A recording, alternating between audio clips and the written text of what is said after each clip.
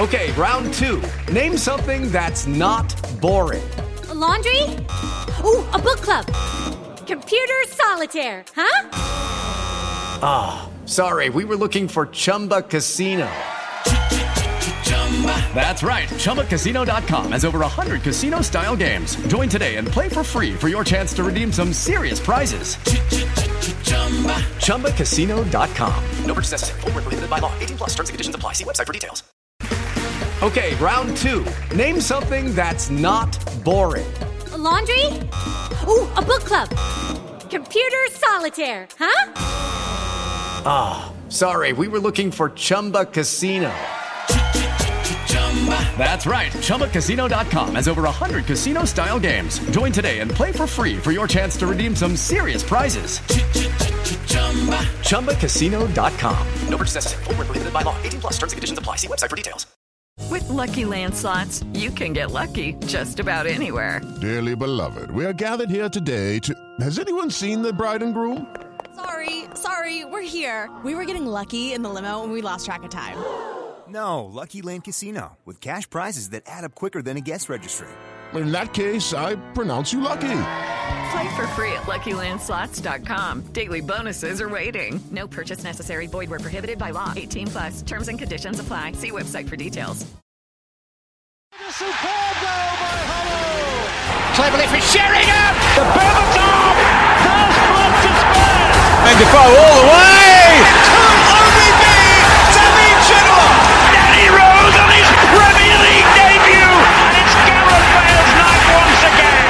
Stoppage time. Alan Nielsen has scored. And the man finds the net. Lift off for Tottenham Hotspur. Crouch has scored for Spurs. It's Klinsmann for Tottenham. He's got it. He is the king of North London. Tottenham lead in Milan. Lennon 4-4. That is schoolboy's own stuff. Ericsson 3-0. The European champions have been taken apart at Wembley. Kane goes for what a goal from Harry Kane. Dele Alli is the talk of the town for Tottenham Hotspur. The ball goes to touch and scores. He saved it. Woodgate and still Ricky Villa. What a fantastic run. He scored. Amazing goal. Hello there guys and welcome back to The Last Word on Spurs. Now I am going to let you into a little secret. On the back of Saturday's game, gutting defeat to Bournemouth, the listener questions were in, around 65 of them. The running order was done and I don't think any of us could have anticipated what was expected to happen on the Sunday. I mean, they say the hope is what kills you, but honestly, an absolutely crazy game which has seen Spurs essentially all but secure Champions League football and Arsenal out-bottling Spurs in the most craziest of fashions and probably completely changing the direction of this show, which I'm sure is going to have a lot of laughs in store.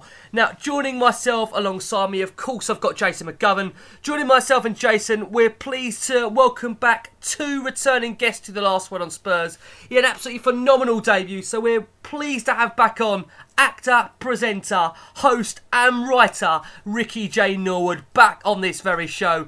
And joining myself, Jason and Ricky, we're pleased to have also on the show a regular contributor to The Last Word on Spurs in Ashley Watts. Now, we are going to have to review that Bournemouth game, unfortunately, but of course, we are building up to Tottenham Hotspur in a Champions League semi-final second leg to come against Ajax. A huge historic game for the club. Guys, hope you enjoy the show. Jace, what a crazy weekend. I mean, as I said in my intro, I was expecting to do a completely different show to the one I had prepared. Have you got over Sunday's events first before we even look at Saturday's, Jace? Well, I just, I said last week, didn't I? We only have to lose our last two games to qualify, and we've done that in one game. So, and I'm looking forward to a 7-goal swing on Sunday. Come on, Jace. Just to make them feel even worse. Oh, you're not putting us through that, Jace. Don't you dare. Honestly, it's a lot of fun. It was a crazy game at Bournemouth, that's for sure, because for 35 minutes we probably played better than we have done for quite some time, other than the Huddersfield game. And I thought, you know what, we're starting to look a bit more like the Spurs side I've known. Dele was starting to look more like the old Dele. Even Trippier wasn't doing so many of the stupid things. He was looking to pass it forward and was knocking little balls in. And you thought, you know what, this is looking good for us. And then Then the game kind of turned, didn't it? 5 minutes before half time, suddenly we were like wrecking balls from Chelsea 3 years ago. Could have had Dyer sent off. Should have conceded one penalty. Could have conceded a second penalty. Had a man sent off. Within a minute of the restart, there's another man sent off, and you're just thinking, what the hell has changed in this game? Absolutely crazy game. I mean, to be fair, Rick's coming around to you. I was expecting, as I said to Jace, a completely different show. I did the running order, as I've mentioned in the intro of this show, on the Saturday. But on Sunday, I couldn't believe what I was watching. I wasn't really expecting Arsenal to out-bottle Spurs. But, I mean, we'll come on to that, I'm sure, during the show. But back to the game, Rick, at the weekend from Spurs' perspective. Yeah. I mean, a mad match. You'd probably say Spurs were their own biggest enemy on the day. 2 needless sending-offs. With Dyer, which also should have been gone as well. I mean, we've got 2 enormous matches now in the space of a week, Rick. Yeah, but it's what happens at Tottenham. Like I said to you before, my dad has always said, we do it the hard way. And by goodness have we done it the hardest way we can do it. Just creeping into that top 4. The 2 red cards was one thing, but the 5 yellows were something else as well. Do you know what I mean? Like, so there was a lot going on in that game. Just before the first sending off, everything looked all right. Everything looked rosy. Lucas looked sharp. Everyone looked ready and up for it. But the niggles and the little sly tackles here and there, they got to Sonny.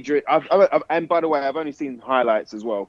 But it looked like it got to Sonny just before the stamping and the push, punch, whatever happened in that moment. Before the sending off. So it just felt like one of those games, the Inter Milan where we get, a penalty and a red card in the first 5 minutes or something like that, back in those days. And it just felt like, I just didn't know what was going on. I really was down. For the first time in a long time, I was down on Saturday. And I normally find the positive in everything, with what's going on. But I was just like, whoa. And then I had to remember that we have been running on, without food or water, with injuries in both legs and both arms, with head wraps and neck braces, and it has been a struggle. It has been this last 10 games, it has been a bit of a limp, but it just shows how, that we do need that investment come the summer. And I think, you know what? Let's get rid of it, like Poch said. Poch said, let's put it behind us and let's not concentrate on it too much, because the boys know what they need to do Wednesday, and they know they need a win on against Everton. Just for morale. Last home game, of course they. But Ajax, if you can't get up for a semi-final, if you can't get up, being the underdogs now, 1-0 down against the Dutch champions, they've won the cup the other day. You know what I mean? They're playing free-flowing football. There's nothing troubling them right now. They've got the scalps of Real Madrid, us, and Juventus at the moment. You know what I mean? So let's get up for it. Every time our back's against the wall, every time it comes up against it, where everybody doubts us, that's when we show up. So I'm really hoping and I'm praying and I believe that we're going to turn up Wednesday, and it's going to be a really good night. I'm really praying and hoping, and like I say, I believe it. Ooh, Agree, come on, Spurs. There you go. A rousing inquiry from Ricky Nall. Already 4 minutes into the show. I mean, Ash, let's go back to Saturday. As painful it is to have to review the game, but I mean, it was a really cruel way to lose it after a really resilient second half performance. But just when it seemed, Ash, we'd done enough for a point, to have it snatched away from us at the end. I mean, let's be honest about it. Some seriousness to the show here. I mean, it's 6 away defeats in a row, lost the last 3, 13 losses in the Premier League, along with blowing a 10-point plus lead in the process. I mean, Ash, let me be honest and ask you, is it just simply unacceptable the way our domestic form has deteriorated over these last 3 months, regardless of the amount of injuries we've had to contend with, and for all of the heroics we've had in the Champions League this season? Yeah, absolutely. Last 3 months, what is it, 10, 12 points from 11 games? That's what relegation form. If it wasn't for all the other teams out-bottling us, then we'd be nowhere. Like in a normal season, you can't lose 13 games. We've lost over a third of our Premier League games, and we're going to be in the Champions League next season. Like for a team that is in the semi-final of the Champions League and potentially could win the Champions League, to lose 13 domestic games is just unheard of. I doubt that's ever been done before. So for me, the league form's an issue.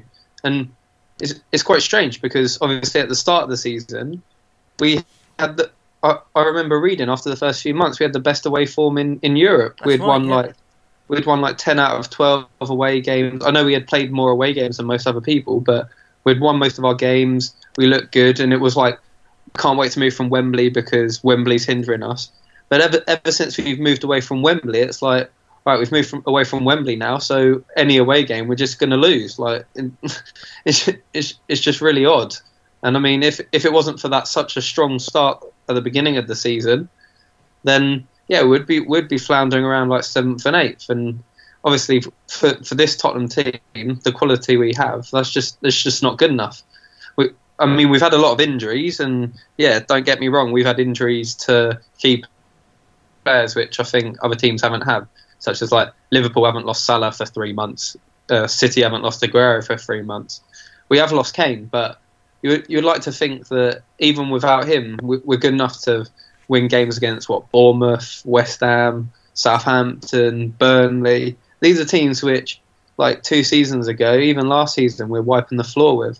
So to be coming unstuck against them is a bit of concern, a bit of a worry. I don't know about you, but I'm like most Tottenham fans, where if it wasn't for this semi-final, I'd just be glad for this season to be over, because these last few months just haven't been that enjoyable, have they? No, they haven't. I mean, to be fair, like I said, the show could be completely different. You know, the events at the Emirates, you know, could have gone the other way. I mean, it's just crazy to be saying Spurs, essentially at the moment, to secure the Champions League place, you know, bar the mathematical, equations of it. I mean, Jace, let me put this to you. February the 10th, we were on 60 points. 5 off City with a game in hand. If we fast forward to tonight, where we're recording the show on the Monday the 6th of May, or Tuesday the 7th of May, where you'll be listening tomorrow, we now only have 10 more points since then, and we're now 22 points behind Man City at present on the Monday, having played a game extra.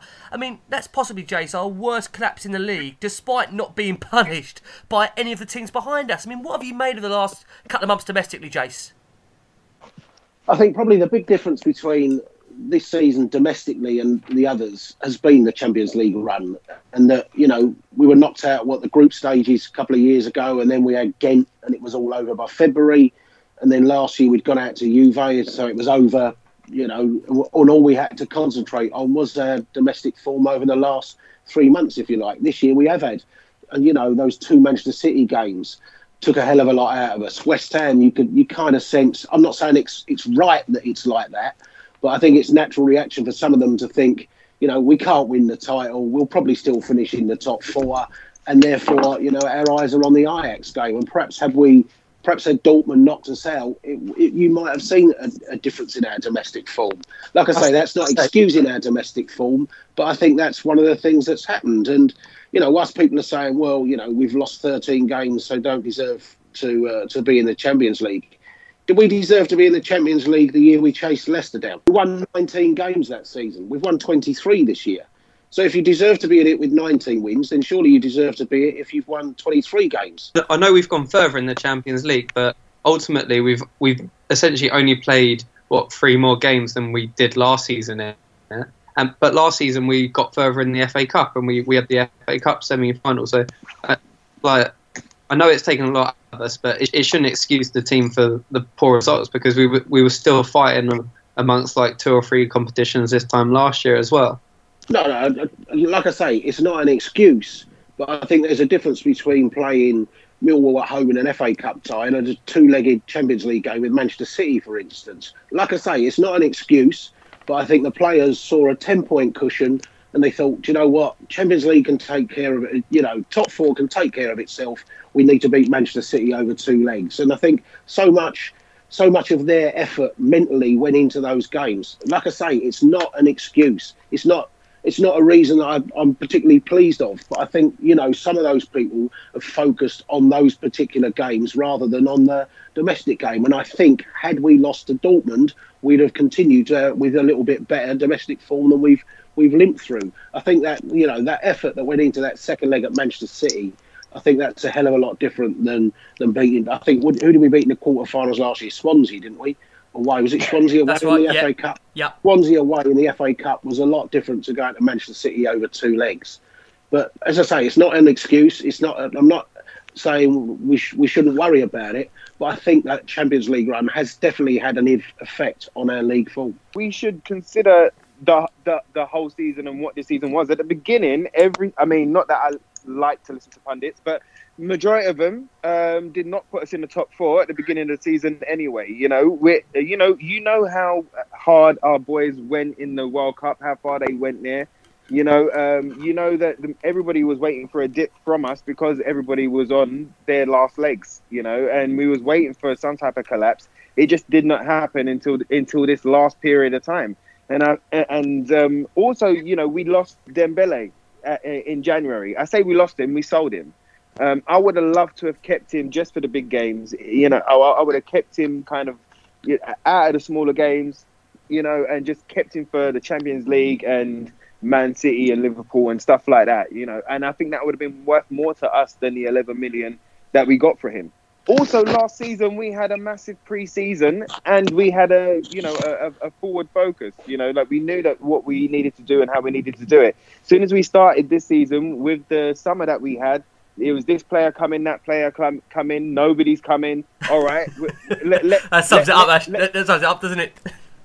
Yeah, but let's go with what we got. You got to remember how many people was about to leave as well. Toby was going to go, Danny was going to go. There was a couple that was on their way out, but then they're not going to, and then Poch is like, let's start from a clean slate. Everybody, this is I'll give everybody a second chance. Let's go again. So everybody's made different agreements. So with all of the things, plus Wembley, plus trying to get back into the new stadium, plus no signings again January, no help again, basically, no backup. I would have loved Telemans on loan or Batshuayi on loan. I would have loved these guys on loan just to help us a little bit, but we didn't get that again. So we've pushed again. We've seen the emergence, and even I'm saying this, I was Sissoko's biggest critic, but we've seen the emergence of Sissoko where he changed the game as soon as he come on the other day. Do you know what I mean? When he wasn't even fit properly, but he came on straight away. Game. I mean, where was that going, Rick, if he didn't come on? Where was that game going to go? Right. Yeah. Where was it going? We've also lost Winksy, which is a massive loss.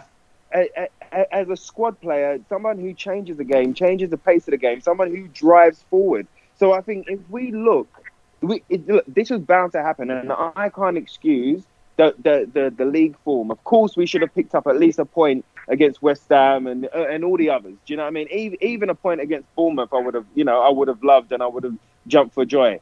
But I think everybody was on their last legs. I think everybody needs to sit in that ice bath, cool down, and everybody needs to shout and sing up, and we need to go again because everybody knows what we have to do. We've never been in this position before, so we need to stop hanging on to the negativity of what Spurs can be and what we have been in the past, and we need to just jump and go with it and give it as much energy as we can to them for this last push. Next year is going to be a totally different season. We start the season at home, Ricks. We start the season at home. We know what we're doing. We know we're getting a new budget, transfer budget. We know where we're going. Next season, we don't have to worry about league form. Do you know what I mean? If there is, then we'll get back on the podcast and we'll have a go.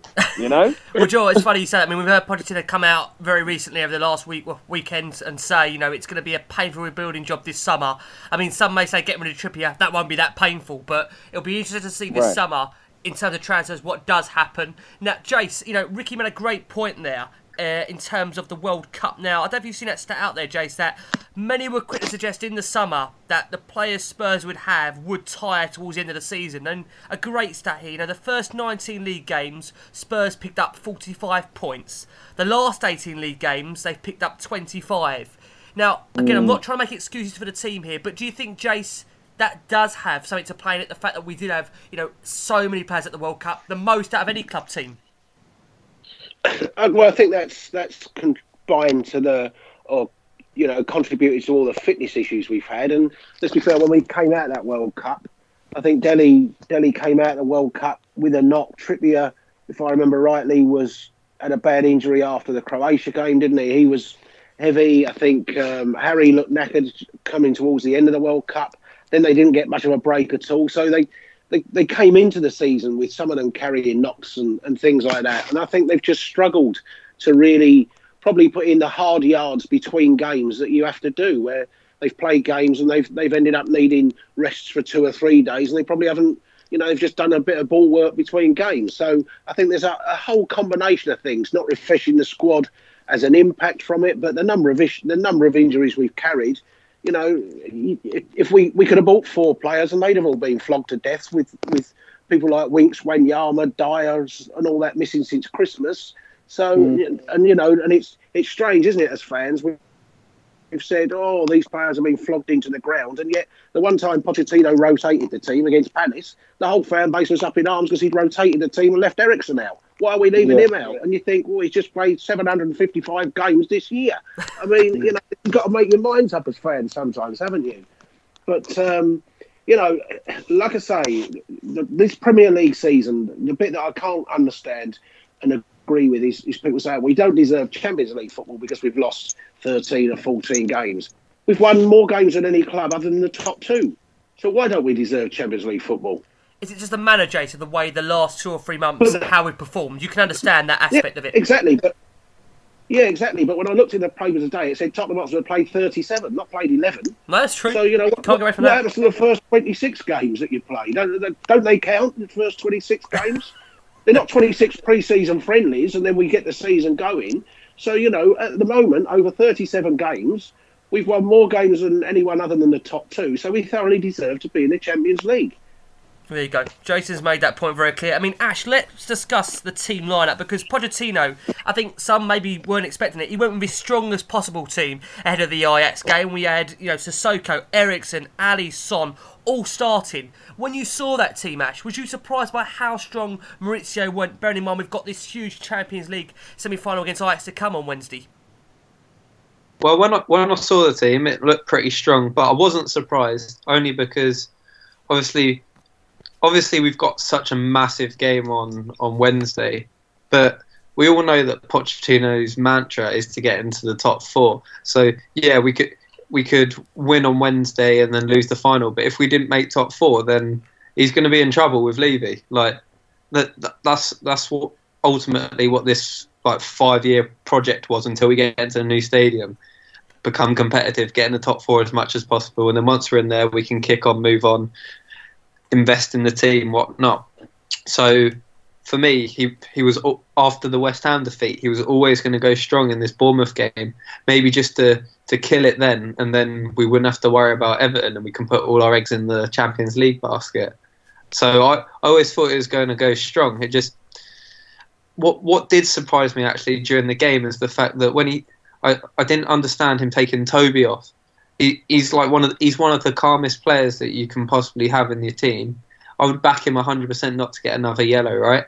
So I remember a stat a few years ago where he had only made 8 fouls or something in 25 games in a season, something stupid. So he's one of the people I'd rely on the most. And in that type of pressure game, when you're down to 10 men, you need your leaders and you need your best players out there. So for him to replace one of the only leaders and our best defender we had on the pitch with a youngster who obviously he trusts but is still inexperienced, to me that was slightly odd. But in terms of the team selection, I didn't expect anything else. Okay, interesting. Now, Rick's bring it back to the game itself. We saw Josh King attempt to break forward in that first half, but was brought down by a sliding tackle from Eric Dyer, who came in from behind and took the back of Callum Wilson's legs in the penalty area, but no foul was awarded. I mean, Rick, at that time, you must have had your heart in your mouth, because, I mean, how that wasn't given as a penalty. I haven't got a clue either. I think Dyer was really, really lucky during that first half that he was on. Like one of the boys was saying there, he should have given, he could have given away 2 penalties. He could have had a red card in that first half. I just think it was just a crazy, crazy game. You know what I mean? I just think it was one of those weird dreams that you have. You can have a great dream every single night, but you have one weird dream. You're like, what the hell happened there? You can talk about it for 2 days, just because it was just out of this world. And I just think it was just a bit of a mad one like that. If we count it like that, if we don't spend too long on it, dismantling them, I think we should move on as quick as we can. I mean, we know it was nuts. We know it was crazy. We know there's no way we should have lost the game. Like, just on the first half performance, if we would have kept 11 men on the pitch, I think guaranteed 2-3 goals we would have had easy. I reckon Sonny would have got 2, and I reckon Lucas, the way he was on fire in the first half, he probably would have got 1 as well. But it was a crazy game, Rick. It was a crazy game. Let's hope that we've got all the crazy out of us for that game, and we can go and be the proper Spurs that we know and love for Wednesday against Ajax. Come on, Rick. We don't do not crazy, do we? We're Tottenham. I mean, this is crazy Spurs. This is what we do, isn't it? Come on. This is what I'm talking about. Everyone, look, when we're in the Champions League final, 4-0 oh up my against Barca, God! all right, when we're there, all right, with a couple of minutes to go, we still won't believe it. Still won't believe it, but then you know what I mean. Like we might be able to have a giggle about Bournemouth at that point. All right. Oh, I hope so, Rick. I hope so. Look, Rick, we haven't asked you yet. I mean, Jack Evans makes the point, as Ash and Jason brought up. The 13 games that this season is not good enough. We've lost. Do we deserve Champions League football? In your opinion, Rick, is it what Jason says? Look about games we won. Listen. First and foremost, yes, it's about the games we won. I agree. I agree with Ash totally, right? But secondly, do Chelsea really deserve to be in top 4? Man United, do Arsenal? Right now? That's it. Right. So exactly. Do you know what? My mate was here yesterday, and he's a hammer, and he was like, you know what? Having Chelsea in the top 3, it looks weird. It just looks weird. Like they've played so kind of funky the whole season that them being in top 3 looks weird. So but you've also got to remember that everybody looks to tear us down in whichever area they can. Harry Kane's a one-season wonder. We're a one-man team. All of these things. You know what I mean? The last one now that everyone's on us about is, we haven't won a trophy and all of this palaver. Don't worry about any of it. Don't worry about any of the media critics and stuff like that. You need to listen to Poch, his own press conferences. You need to, tune into people like, Last Word on Spurs. And tune into people like Mr. Sachs there and get your information. Do you know what I mean? Like, get apart from the transfers. Those are the transfers, Rick. But everybody knows what transfers are. You know what I mean? Everybody knows what transfer rumours are. Rumours are rumours. Don't believe it until they sign the dotted line. My dad always used to tell me. So, you know what I mean? Like, so, come on, man. Come on. Don't take it on board. People are going to try and knock us. We're not those other teams that go on YouTube and slag our team off left, right, and centre, left, right, and centre, left, right, or look for an excuse. We don't need to do that, man. Like, it's all right. We've messed up a little bit. We've had a weird ass stream. Let's move it on, man. Let's move it on. Don't worry. Listen, I'm telling you, can't you feel it? Feel it, boys. Have you not been to the stadium yet? Have you not been there? Have you not seen it? Come on. Listen, it's there, man. It's there. It's just bubbling. It's the storm before the calm, before the joy of the heavenly glory, boys. I love it. Trust me. I love it, Rick. You say we don't slag off our team and slag off our players. Jace, I'm going to ask your opinion on Eric Dyer. So this is where you might have to be a bit controversial. Because, Jace, I know you've always backed him. I know you've always said with Dyer, he's been a player that sometimes he's had to kind of do 2 people's jobs at once. He hasn't really had a fully fit partner next to him in midfield. But to be fair, Jace, I mean, the game at the weekend, he made a really risky side tackle on the edge of his own box 5 minutes before that challenge we discussed earlier. I mean, he's in a tough position, Jace, because he looks like he's lacking match fitness against a Bournemouth side who are really rapid on the counter-attack. Yeah, exactly. He's lacking match fitness. So, he's not going to get into a rhythm, and he's not going to look like the Eric Dyer of 2 years ago when he's played, 3 games since Christmas.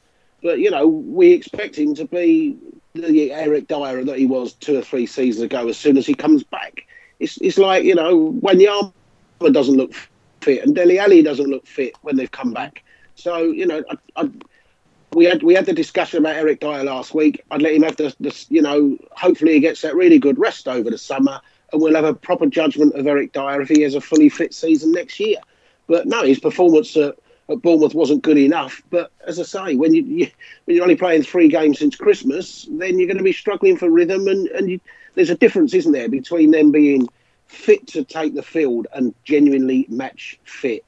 And I think, Eric Dyer is really struggling in that way. Tell us, Ash, I mean, you watch Dyer every single week, watching Tottenham.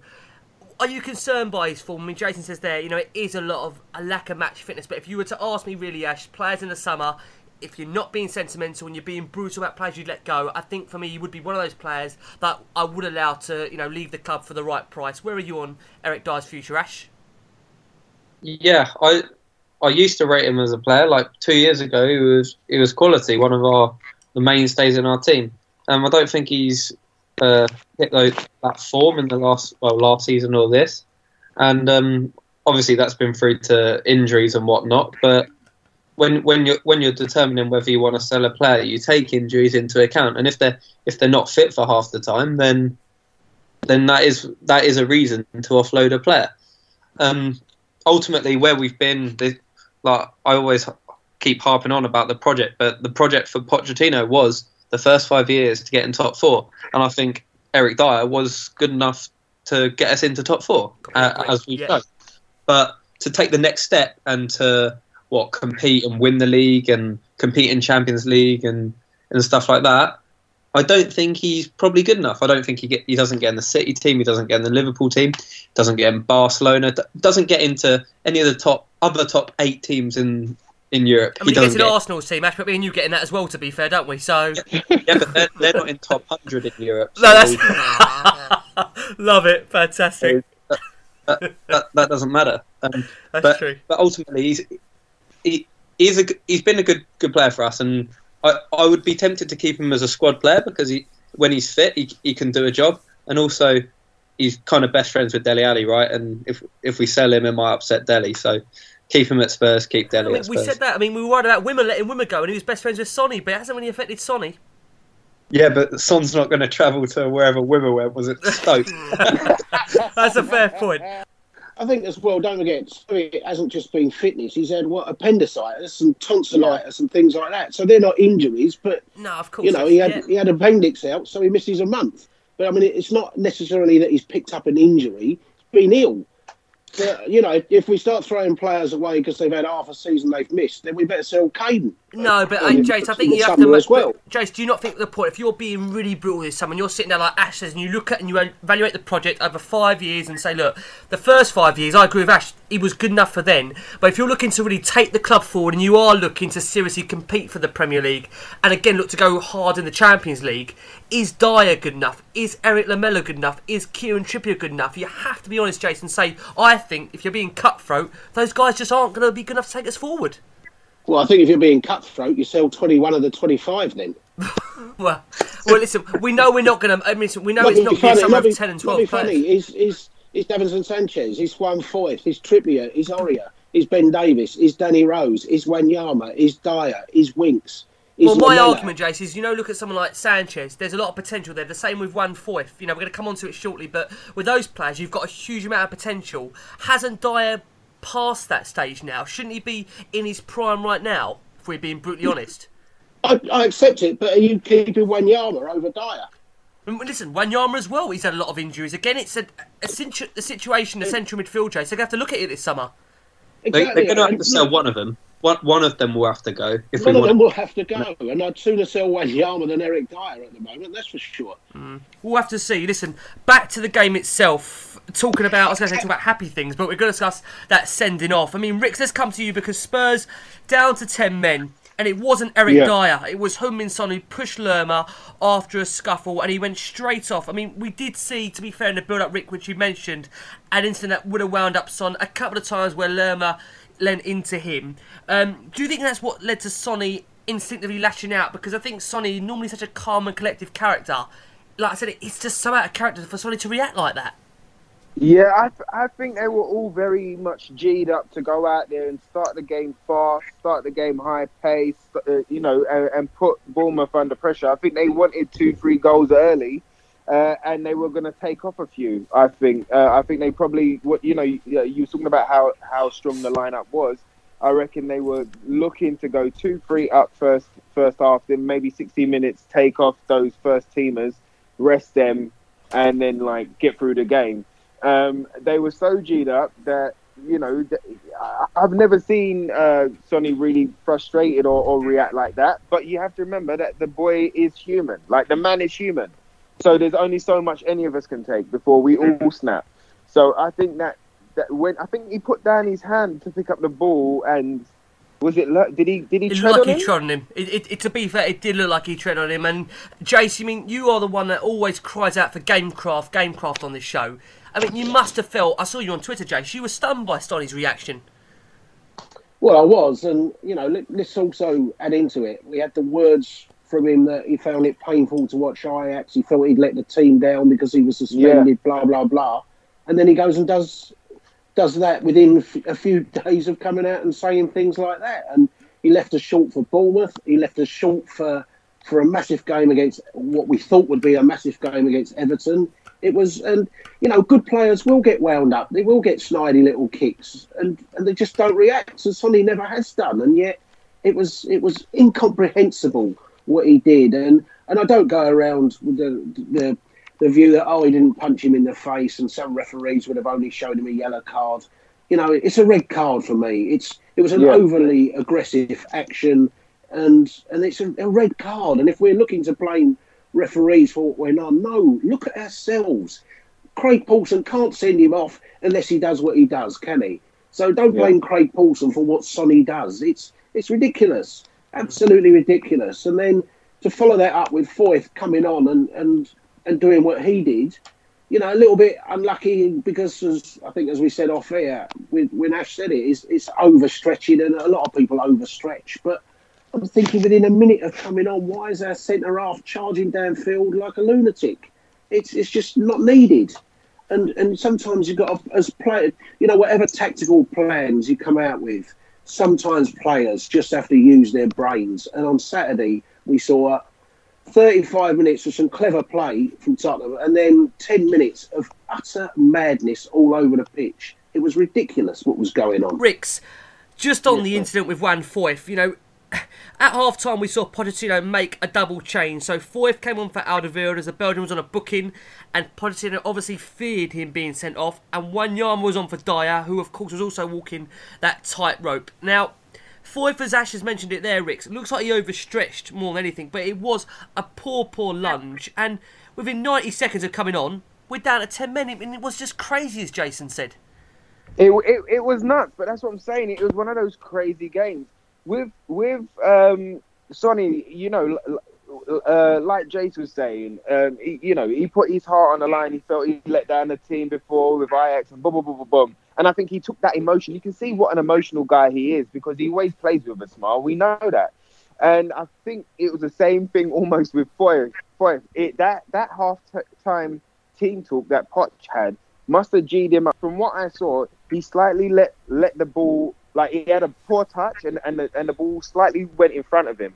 And then what he's done, there's 2 points. There's 2 bits that he does.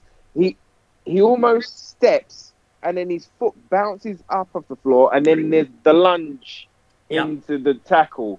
And I think the step messed him up, basically. Like, it was like momentum and like he was steaming forward. He's put his foot down in the wrong place, but that's bounced his foot up and that's made it go for the lunge. Do you know what I mean? I don't think it was a malicious tackle, but of course, again, that was a dangerous challenge and 100% a red card, But it was just one of those crazy games, boys. It was luckily, because of Sunday, it didn't cost us. No, I mean, it was, like I say, Rick, crazy to describe, as you've said there. But, Ash, Foyth was well aware, let's be honest, of why he was being brought on. And to prevent another dismissal, but to do that in the first 90 seconds, I mean, it was crazy. Do you think naive on Foyth's part there? Do you think, lacking that bit of, age on his side, where if he's a bit older, you wouldn't necessarily do that, lunging the way he did? Yeah, you can get away with marauding forward when you've got 11 men, I think, as Jay said. But when you've got 10 men and you've just come out from a team talk, which ultimately Pochettino's probably gone and said, look, boys, I'm taking Toby off, I'm taking Dyer off. The last thing we need is another red card. Let's stay compact for 20 minutes. Let's build ourselves a base, work our way into the game, and then let's see what we can do in the final 20 minutes. I can bring on some fresh legs. That's ultimately the plan. And then your centre-back to be running forward straight away from kick-off and lunging into a tackle is obviously not what the manager's asked. Yeah, but he lost the ball though, Ash. Like I think he thought that there was a counter about to happen because he lost the ball in that position. You're absolutely right that he ran forward. He shouldn't be bombing forward where he was, but he had the ball, and then there was a touch where it overrun, and I think that he thought the guy was going to take it, and there was going to be a quick counter. So that's where the step come in, and then the lunge come in. Do you know what I mean? So he's young. Yeah, like I said, like it is naive on his part, but if Toby's still on the pitch, he doesn't get in that position. He just Very doesn't. true. It just doesn't happen. I think as well, the counter would be on when you're down to 10 men because he's charging forward like a lunatic. If he's in position, we're not open to be counter attacks.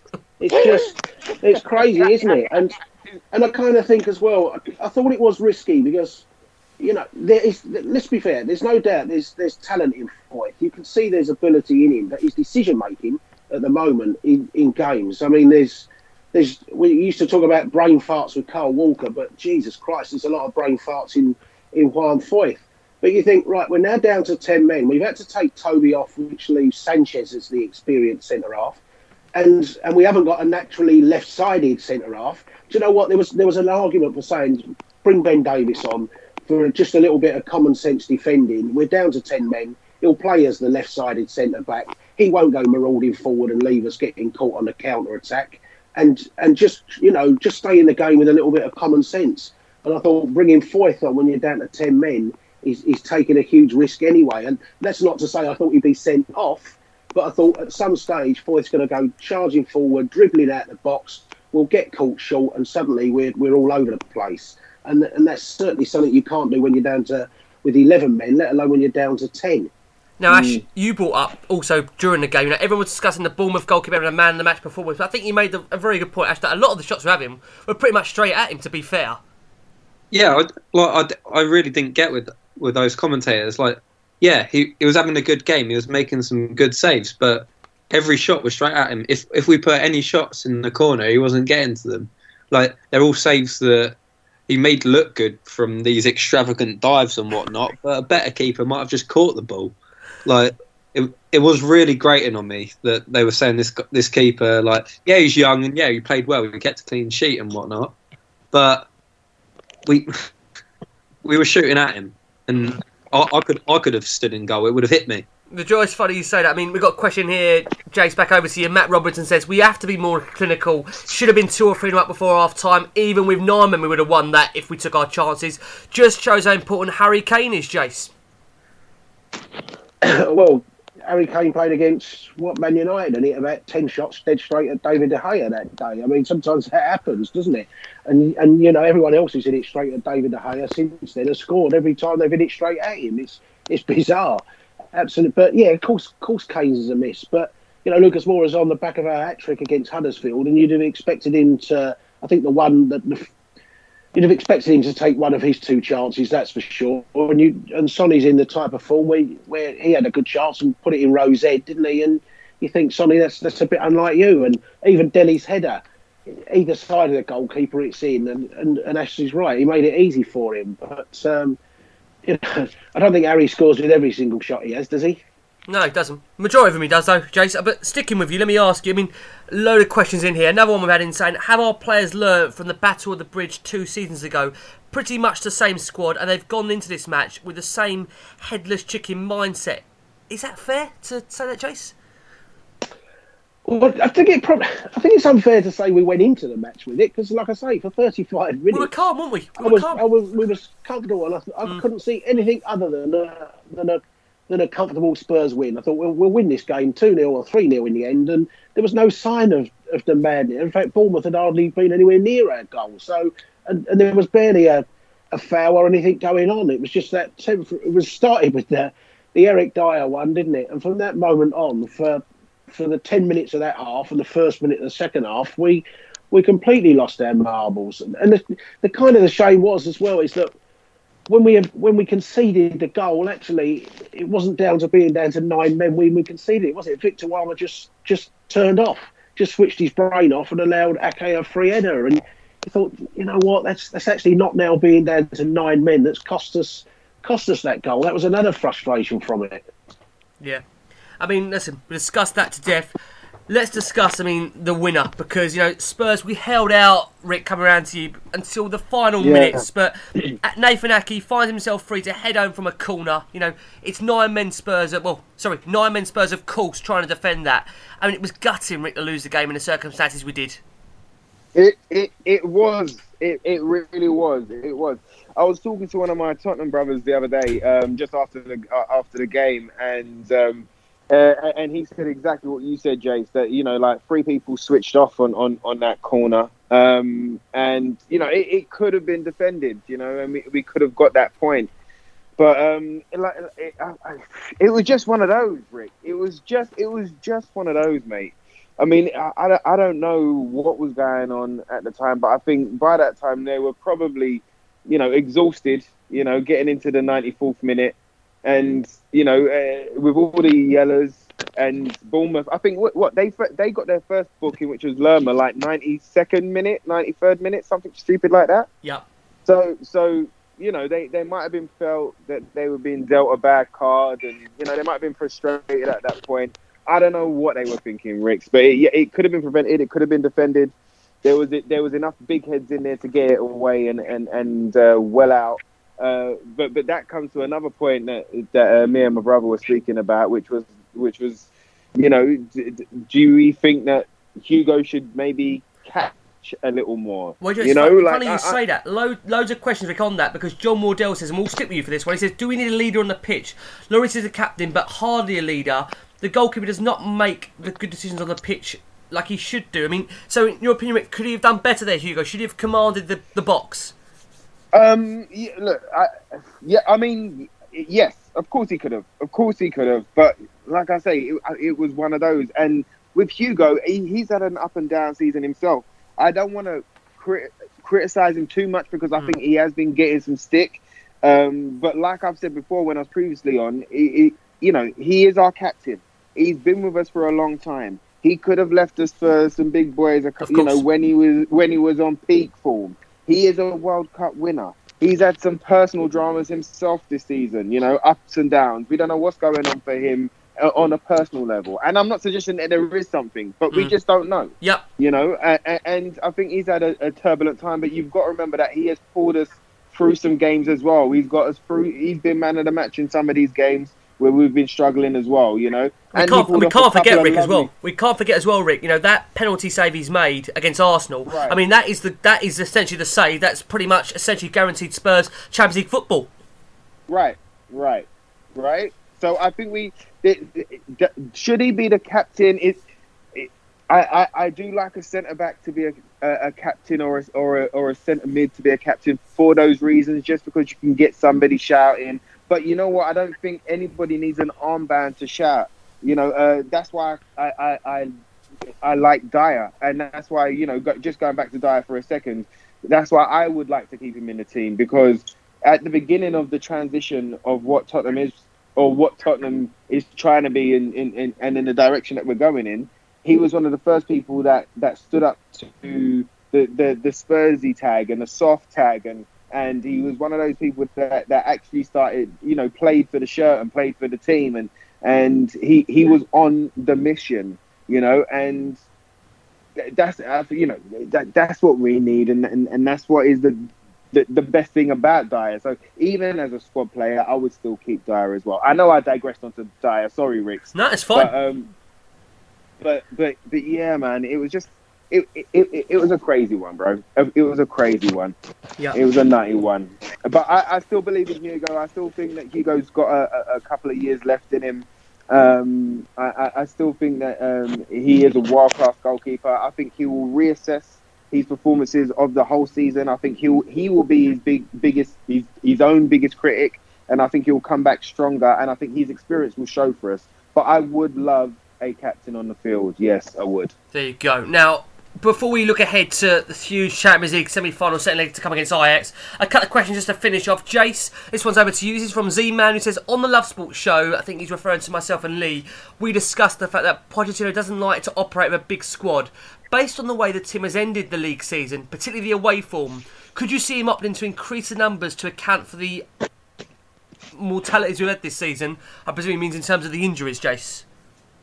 Well, I have to admit, I was a bit surprised when you two said that, because I thought, well, we still got a 21 or 22 man squad, and we'd have to have that next year. It's and you can't increase it from that number. You can't suddenly have a 35 man squad either. So I think the squad numbers will be exactly the same next year, and they'll be the same if Pochettino left and Mourinho took over, and it'd be the same if Klopp took over. You have your 25 man squad, and that's it. It's just that one or two of our 25-man squad, like Nkudu, have been completely useless to us. So, in that respect, he's had one less to work with. But he should have been able to work with Nkudu as well, shouldn't he? It's a body that you should be able to work with. So, I think the squad size, I don't think will make any difference next year, any change in it at all. Okay, interesting. And Ash, question here from Sean Adams. How early in the transfer window do we need to be making moves to show fans that this window actually will be different? Do we need something in the first week, the first month? At what point do we start to think it's the same as the last two transfer windows? Ash, thoughts? First day. I'd love a signing on the first day, just to prove that we're actually serious about getting on with this summer, because the last two windows have been an absolute joke. No team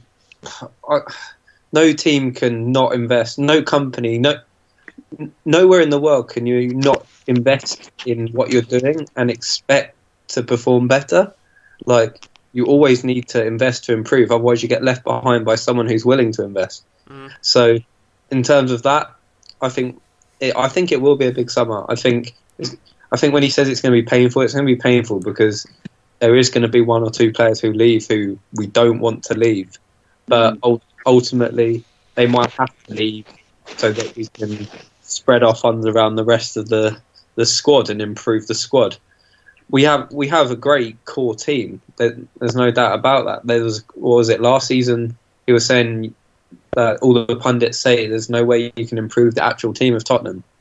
I don't believe that now. I feel like we can improve definitely at right back. We can improve central midfield, but in terms of this summer, we need to act early and we need to act fast. So that might not necessarily happen, but I think that's what should happen for us to be able to move forward. Okay, interesting. Now, a lot in terms of that transfer business is going to hinge, you would think, on... Well, I say hinge on this. Champions League semi-final to come against Ajax. We can go out and enjoy this game. It's going to be absolutely incredible. I think we're all pinching ourselves to be in the position we're in. Probably the biggest, one of Tottenham's biggest games in their history coming up here. Recent history for sure. Rick, how is your nerves going into this one? We're obviously going to have to score whatever happens to try and get back into this game. Are you confident, Rick, of scoring on the night and turning this game on its head? Are you for real? Oh my God, I'm not scared at all. You know what? To be here, pinch, I need to slap, kick, and I don't know what else to myself, mate. I swear to you, we're here, for all the struggle, for all the madness, for all the doubt, for the group stages, for the 1 point. Do you remember when we had 1 point in the group? That's it. Do you remember that? Of course, right? It's crazy. Oh my goodness! And we're here, and we get to go and do it against a fantastic. You know what? I love Dutch football, and I am, I am a mini second team fan of Ajax. I love the way they've always brought up their youth and the way that they play. I loved it when Edgar Davids signed for us. I loved it when we had Van der Vaart. I loved it when we had these players. And we've got some ex-Ajax players in our team already. But they're a fantastic young team to play against. They're going to play great football as well. They're going to look to play great football. We're going to shut that down. And we're gonna turn up. We better turn up. If you can't turn up for the semi-finals at the Amsterdam Stadium, I mean, come on, man! Come on! The crowd are gonna be singing Bob Marley. Do you know what I mean? That's Ajax sing Bob Marley. Don't worry about a thing. So we don't have to worry about a thing. There you go. Let me tell you, what we need to do is sing up, because the Spurs go marching in, and we need to sing up. We need to shout out. We need to back them the whole 95 minutes. I say 95 because could be more, Rick, if it goes extra time, and it'd be Spurs. It would be Spurs to go all the way, wouldn't it? Of course it would be. But we need to back them all the way. Don't worry. Listen, if they can't get up for this game, if they can't defend properly for this game, if they can't sort their lives out for this game, nobody thought we would be here in the first place, boys. Yeah. Everybody thought once we got to Man City that would be our number. Absolutely. Do you know what I had those banter boys saying to me? This is what they were saying to me. I don't know how many Man City are going to score against you. That's what they were saying to me. And we got the 1-0 at White Hart Lane, and then we had another crazy game at the Etihad that night, So don't worry. We're going to go into it all guns blazing. I think everybody's minds should be set, to do what they need to do to perform at their highest, because they all believe that they're that type of team. They all want to be there. This is what they've been crying out for. How many times have we gone through summers where it's like, we don't want to sign because we need a team that are going to win the Champions League. Well, look, we can get to the final and we can show them that we can at least, compete on this level with all the injuries and dramas that we've had this season to get to this point. Can you imagine if we had full preseason, full rest, and transfers before preseason starts, ready to go in for the first day of training? Boys, listen. The semis, we're doing it, boys. I'm telling you right now. It's our moment. It's our moment. We've suffered for too long. Let me tell you, we've suffered for too long. It's our moment to get to the final. Let me tell you, we're going to the final. There you go, Ricky J. Noor, another rousing speech from him. Jace, let me bring it over to Jace, because we have just seen Ajax go ahead. Well, they won the Dutch Cup on Sunday by thrashing Willem 4-0 in the final. Daley Blind, Rasmus Christensen scored, with Klaus-Jan Huntelaar getting the other two. I mean, they're coming into this game, Jace, really, on a high. Spurs, not so much after a disappointing defeat against Bournemouth. How does that affect the mentality on both sides, Jace?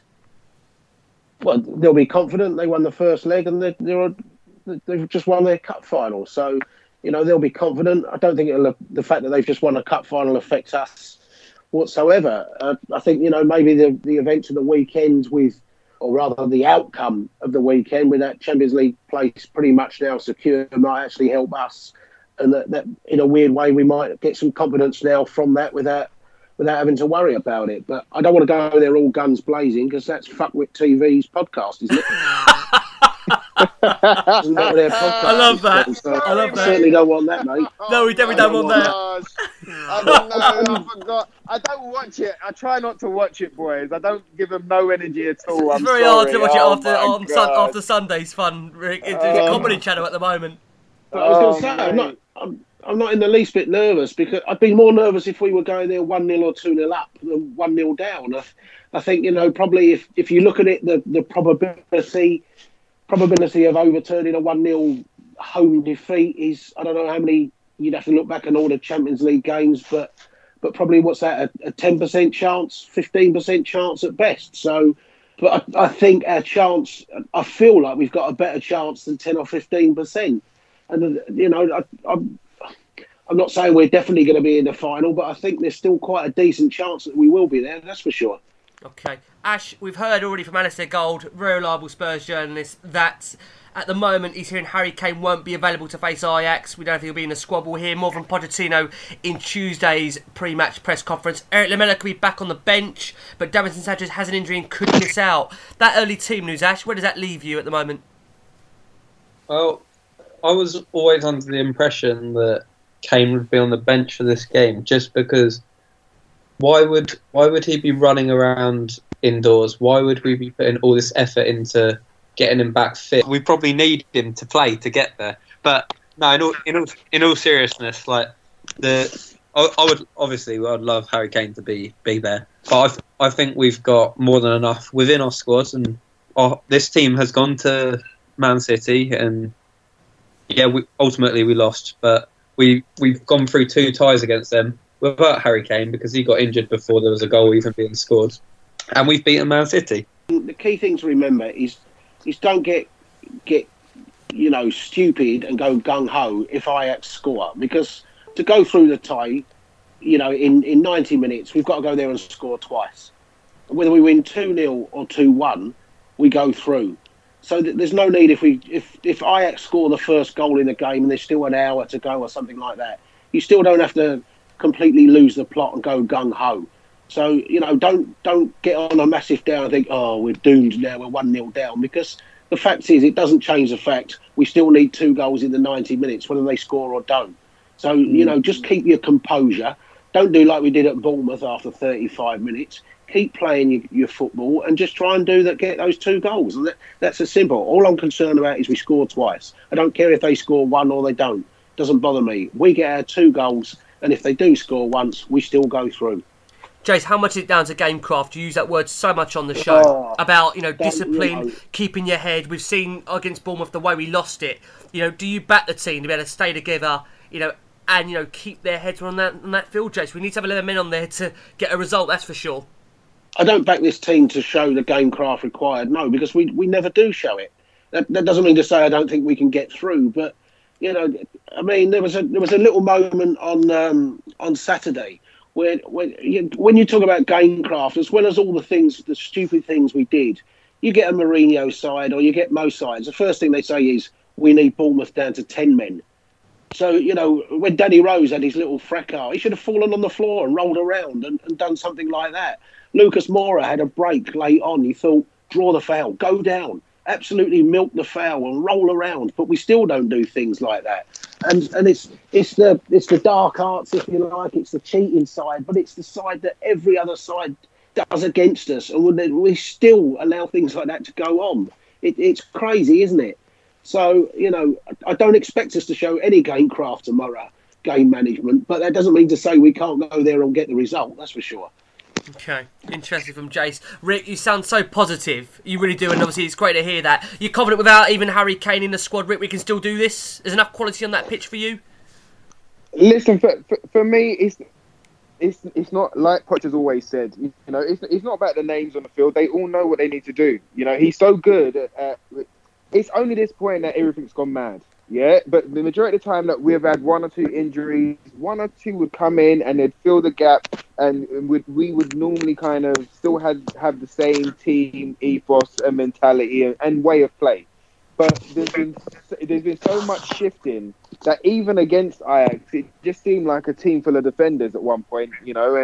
And where do you get your spark from? Where do you get your this? And where do you get that from, especially without Sissoko? And as soon as Sissoko came on, we saw a little change in them. What I'm saying is that I believe that Tottenham have got to shake. They're going to shake Bournemouth and all of the craziness out of them. I don't think there's no more craziness left in them because we are Tottenham, and I know how we go on. There's always a little bit of craziness in us. But I believe they're going to have the right mentality, the right focus. They're going to know what they need to do, how they need to do it, because believing in Poch and trusting in Poch has shown them, has shown them over the years. Okay, he hasn't won the trophy, but when we hadn't beaten Chelsea at the Bridge, or like when all of these little hoodoos, not beating Man United or not beating Liverpool, or not. All these hoodoos that he's diminished, every single one that has come up, he's got rid of, right? And we have tested our luck the whole way through, but he always says you need a little bit of luck to win. So listen, I think they're going to be ready. They're going to be up for it. I think, like Jay's saying, all right, cool. Not so much gung ho, not so crazy. We don't need Battle of the Bridge style Tottenham. What we need is like supersonic on it Tottenham, like passing, heads up, no, not heads down. Finding each other with the short passes before you try the elaborate ones. You know what I mean? But feel free to go for it, and that's what they've got to believe that they can do. And I'm totally I'm telling you, boys, like if we're ever gonna do anything, this is the time to do it. This is the day to do it. This is for where everybody's gonna wake up. Everybody has to wake up. Toby, Jan are going to be at the back, ready to go. You know what I mean? Like, Hugo's going to be big time Hugo. So trust me, we're going to be great. We're going to be on it, and we definitely have the mentality and the quality to make it happen and to get us through. There you go. Rick says it there as it is. Ash, do you think in any way, we watched that game on Sunday, we all had a laugh at Arsenal's expense, the way, as I keep saying, they outbotted us. We wasn't expecting them to throw away, that game in the manner they did in terms of only getting a point. will that relax our players a little bit? Because otherwise it was looking to be a really, really tough week. You know, we're playing Everton side at the end of it, who've got, I think, 8 clean sheets in 10 games. So the pressure on the team for that Ajax game, do you think a little bit it's been lifted and they can go in with a bit more of a positive spirit? Yeah, I definitely think it has.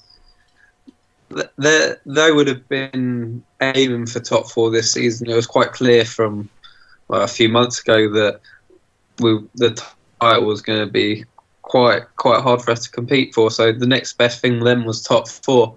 So regardless of what our result was, Arsenal bottoming it did give us, well, essentially, excusing the 8-goal swing, top 4. So they can kind of relax thinking, you know what, we don't have to worry about Everton.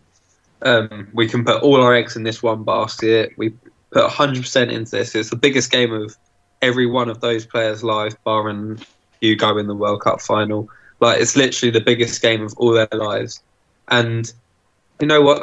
They can make history by winning this game. They can win this game and go and play in a Champions League final against Barcelona in Madrid. Like, not many players get to play in a Champions League final against Barcelona, and in a one-off game, anything can happen. So you know what? I can't see them having anything other than their minds fully on this game now, and they don't have to worry about Everton because we can lose that game. Arsenal will lose anyway, so it doesn't really matter. You're following Jason's line here. I mean, come on in. Let's round it up. Predictions. Jace, I have to start with you. Not going to curse us this week with a prediction, but I think we have a really good chance to go through, that's for sure. Okay, there you go. Not as brave as what you chaps might be here. Ash, what are you going to give us? Well, I'm actually going out there without a ticket, unfortunately. Ah. But I'm going to go for a 2-1 win to Spurs, and I reckon Heung-min Son plays a blinder. There you go from Ash. And I know Lee McQueen's out there as well. Lee, you'll be listening from the dam where you're going to be. Lee also, same as you, Ash, out there without a ticket at the moment. Probably maybe we'll fire on one last minute, but we'll see. And Rick, come on. What are you going to go for? You've given us so many speeches. Is there a last final hurrah you want to give us, Rick, for this one? Mate, I'm telling you, like I say, the boys are going to be on it. My prediction is going to be 3-1. I'm going to go 3-1. Sonny's going to get 2. I don't care who gets the other one. It's going to be party time in Amsterdam. The boys are going to take over. They're going to turn the red light district blue and white. Let me tell ya. I love it. Fantastic. Unbelievable. Joe, I think they are going to do it though. Rick, I do think they're going to do it. I think we are going to turn it around. Although it's been a crazy season. Can you imagine a top 4 finish and a Champions League win? A Champions League final win. It would just be absolutely incredible. Guys, what a game we have in store Wednesday night. Tottenham Hotspur, Champions League semi-final against Ajax. We are going to do this. And as always, Rick, thank you for coming back on the show. It's been a blinder. Come on, mate. Come on, you Spurs. There you go. Ash, thank you so much for being back on. Come on, you Spurs. And Jace, let's hear it from you. Come on. Good luck, boys. The calmness in Jason's voice. That is the game craft taking over right there. Guys, listen, enjoy the show. What a game we have in store. And as always, come on, you Spurs. Come on.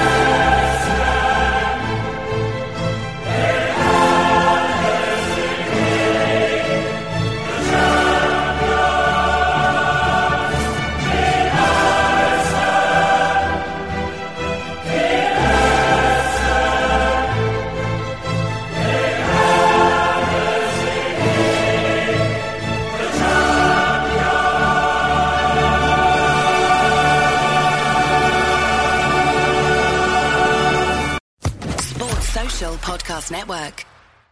Step into the world of power, loyalty, and luck. I'm gonna make him an offer he can't refuse. With family, cannolis, and spins mean everything. Now, you wanna get mixed up in the family business. Introducing The Godfather at ChumbaCasino.com.